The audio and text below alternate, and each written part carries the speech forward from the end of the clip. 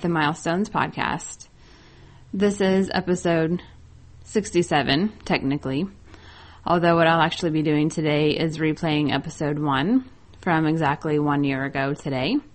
And I just wanted to play it for you guys just to reflect back on the first episode and where this show all started, and we can kind of think about where it's gone from there and how it's changed over the last 12 months. Now, some of you may have already heard this episode before, and if you have, just take it as an opportunity to review some sensory processing information. And for those of you that are hearing this episode for the first time, hopefully you will get some good information out of it as well.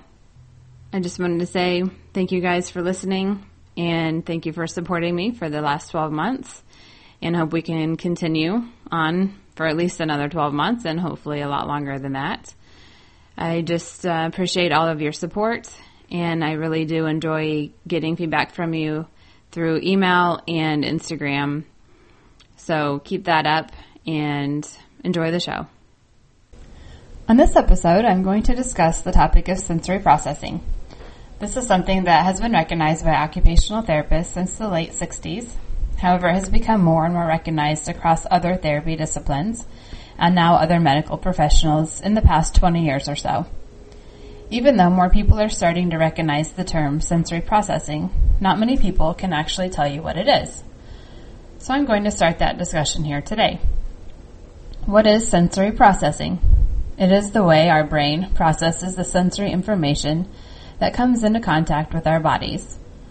Our body receives a signal from the environment usually, and our brains process the signal and determine how to respond. This is a very broad and generic description, but here's an example. You place your hand on a stovetop. You feel that it's hot, so you quickly pull your hand off the stove. The process broken down is your hand touches the stovetop.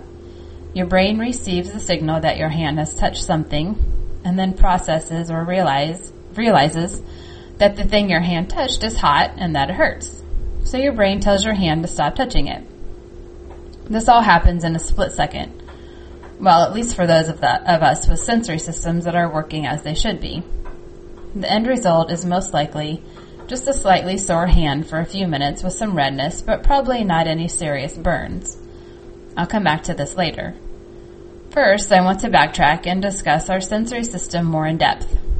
As kids, we all learned about our 5 senses: touch, taste, sight, hearing, and smell. In the therapy world, we use slightly different terminology for these senses. Touch, we say tactile. Taste is oral or gustatory system. Sight is vision. Hearing is auditory. And smell is olfactory system. In sensory processing, there are 3 additional senses: vestibular, proprioception, and interoception. Vestibular is related to the 3 semicircular canals in the inner ear. This system gives us information about movement and where our head is in relation to gravity. Proprioception is the sense that gives us information about where our body is in space based on muscle and joint tension. And interoception is the sense of what is going on with our bodies from the inside. It is the sense of what our internal organs are feeling, like hunger, heart rate, bowel and bladder, or the need to use the bathroom. These last 3 senses are a little more difficult for most people to grasp right away because most of us have not thought about our bodies in this way. I will talk about these and all of the senses in more detail in this podcast and in future podcasts. I have found through working with families that there is not just one way to describe or explain the senses and how sensory processing works with each sense. It takes repeated explanations and real-life examples to help people grasp the concepts. All of us process sensory information. We all do sensory processing. So what's the big deal? Going back to the example of touching the hot stovetop, that example was one of a person with what I would consider a functioning tactile sensory processing system. Another way of looking at that example is to consider if the person touches the hot stove and leaves their hand on the stove for 10 seconds before removing their hand. If I'm looking at this strictly from a sensory perspective. In this scenario, the person is not being an idiot. The way they process tactile sensory information is different from what I would consider typical. What it looks like in their system is this. Their hand touches the stovetop. Their brain receives the signal that the hand has touched something. The brain tries to process what the sensation is, hot or cold or something else. This takes 10 seconds. Then the brain finally determines that the sensation is hot and sends a signal to the hand to tell it to stop touching the stove. In this situation, the person is likely going to have more than just a sore hand with some redness, like the person in the first example earlier. This person may have some actual burns on the skin and probably blisters or worse. Most people would just think this person is not too smart. But looking at this from a sensory perspective, we understand that the delayed response was not something they could control. It is a delayed response within their brain that is creating a safety issue for this person. Now, the stovetop example is just one situation. I don't consider one delayed response in a person a problem. In real life, this person could have been distracted by something that contributed to the delayed response. This does happen to all of us in our lives, whether we realize it or not. This is a problem, however, when we determine that it is not an isolated case of distraction. It is when we start to realize that this type of delayed response is happening on a regular basis, and it is affecting our ability to function or our ability to keep ourselves safe, that we start to talk about what this is and how our sensory processing systems are working. When we take a look at sensory processing with people, we consider all of the senses, because there's a chance that if you're having difficulties with one area, you may be having some issues with other areas as well. As humans, we all have differences with how we process sensory information. That is one of the things that makes us all so interesting. Even those of us with typical sensory processing systems have our quirks, and that's fine, until it begins to affect our ability to live, make friends, eat, sleep, hold a job or drive, manage finances, go shopping, reading and writing, and all the things we do on a daily basis as part of our normal lives. I've already discussed one example using the sense of touch, or the tactile sense. One thing to keep in mind with tactile processing is we often jump to thinking of it as touching things with our hands, as in my example. However, the sense of touch occurs anywhere on our skin. Our arms, legs, feet, head, face, back, even on the inside of our mouths. The tactile system is how we determine not only hot and cold, but also textures of things like soft, squishy, sharp, dull, hard, scratchy, etc. It is the reason we're able to, for example, reach into a bag or a pocket or something and pull out a key or a pen, or whatever else you may be trying to find without looking at it at the same time. The sense of taste, or oral processing area, is where we take in information regarding how things taste. Pretty obvious. However, like the other senses, this one could have delays in processing times or just differences in the way information gets processed. The sense of taste is detected mainly by what touches the tongue. The tongue has taste buds that detect the flavors of things and send the information to our brains to see if it is something we like or not. And our brain lets our mouths know what to do next. Go ahead and chew up the food and continue eating it, or maybe spit it back out. This sense is complicated by the tactile sense, which, as I said earlier, is also detected in our mouths. This is why we refer to this as oral sensory processing, because it includes not only the sense of taste, but also the tactile components to go along with this area. A simple example of this is with a person who takes a bite of food, and they decide they like the flavor of that food, but they do not like the texture. Maybe it has a sweet flavor, but the texture is too mushy for that person. This person may go ahead and finish swallowing that one bite, but then decide not to take any more bites after that. With my practice as a pediatric occupational therapist, I see a lot of children who have difficulties with this particular area. One very common example is where a child tends to overstuff their mouth with food. Many times, these kids will not chew any of the food they put in their mouth. They just shove it in and swallow it quickly. This is a major choking hazard, especially when they start eating foods that are more solid and larger pieces of things like crackers or chicken nuggets.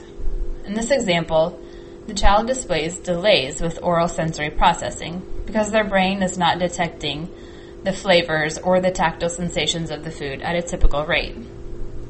It is as if the child is not aware of what is going on inside their mouth at all. By the time their brain processes the first bite, they are already putting in the fourth or fifth bite. For the sense of sight or visual processing area, we use our eyes to process things that we see. This is not the same thing as whether or not our eyes are functioning in the sense of nearsighted or farsighted. This relates to how our brain processes what we see. For example, is the room too bright or too dark?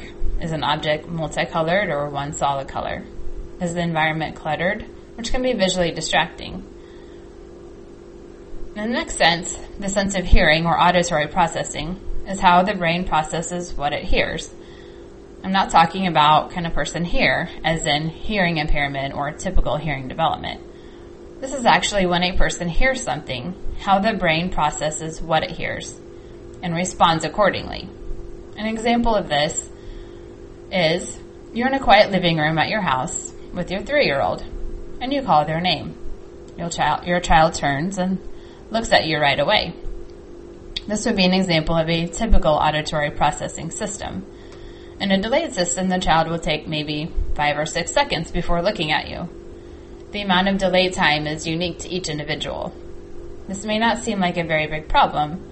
Some people would think, well, the child is just busy playing with their toys, so they're ignoring me. This could be the case, and many times is, with children who have typically developing systems. But when it is happening consistently, we start to take notice.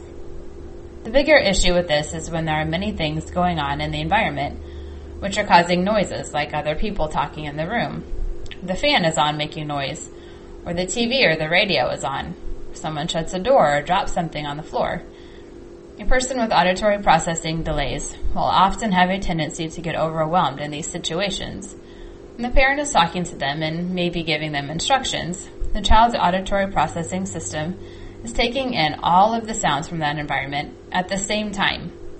They do not have the ability to ignore the non-important sounds of the fan, the door shutting, or all the background noises in order to focus on what their parent is saying to them. This makes their response time even more delayed, if they even respond at all. Their body is too busy trying to process all of the sounds at one time, and this often results in them shutting down and not being able to respond at all. The sense of smell, or the olfactory system, is where we process what our nose detects as smells. This sense tells us if we like the way something smells or not. Some people like the way vanilla smells and other people do not. This also goes beyond the simple like or not like with some people who actually have a sensitivity to smells, which makes them have an adverse reaction like a gagging reaction or feeling nauseous.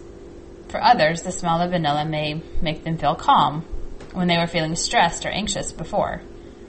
This sense does play a large role in eating activities because it is one of the ways we gather information on whether or not we want to try eating certain foods before putting them in our mouths.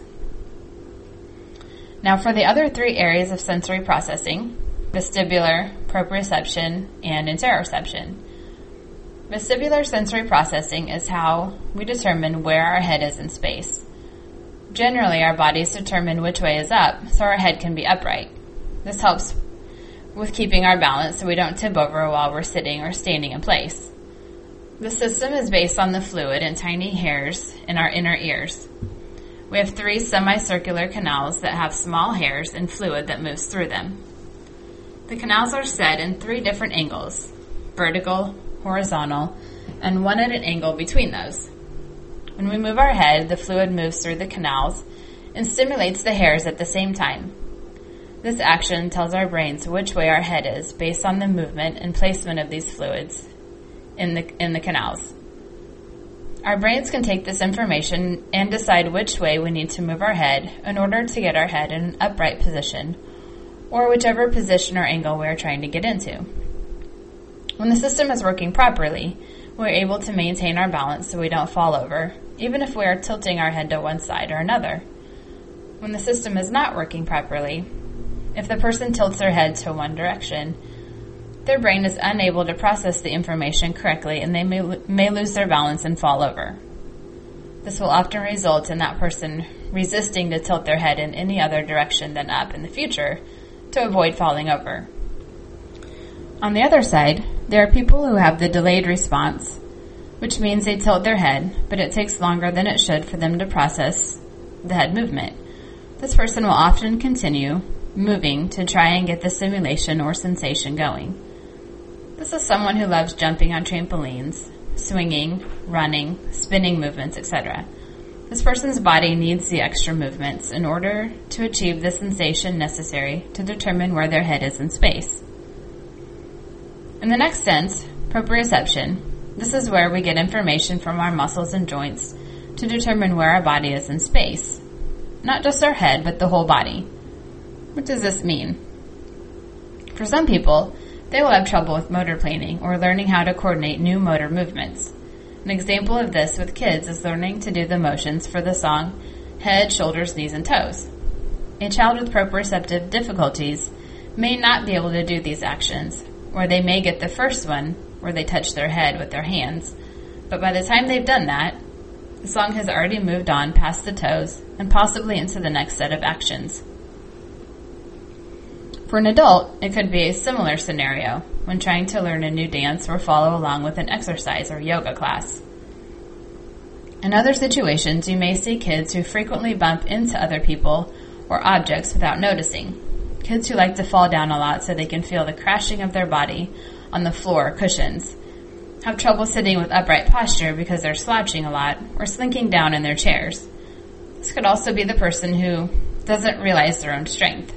They often slam doors to make them shut or press too hard when they're writing, that the pencils break. They are unable to regulate or determine how much pressure is needed to complete a task. The final area I'll talk about today is interoception. This is where our bodies determine what is going on the inside. This is how we determine when we need to go to the bathroom, when we're hungry, when our stomach is hurting, when we have a sore throat, and so on. These are not things other people can determine just by looking at us. This area is critical for us so we can decide when we need to get something to eat or drink. It is necessary for when we're trying to potty train kids. Without this, how will they be able to learn when they need to go to the bathroom before having an accident? We can also determine when we are not feeling well and can decide when the appropriate time would be to see a doctor or take medication. You might think of this in some ways as basic survival skills on an internal level. I hope you've enjoyed listening today. I will continue next time with a more in-depth look into the specific areas of sensory processing. If you'd like to contact me, you can find me at mymidwesttherapy.com or send me an email at allison@mymidwesttherapy.com. Thank you. I hope you enjoyed listening to the original episode 1. You may have noticed the audio was slightly different, and there were some popping sounds and other audio things that were maybe not so great. I've pretty much worked those things out by this point, so I think it does sound a lot better. I hope you enjoyed it, and thank you again for listening.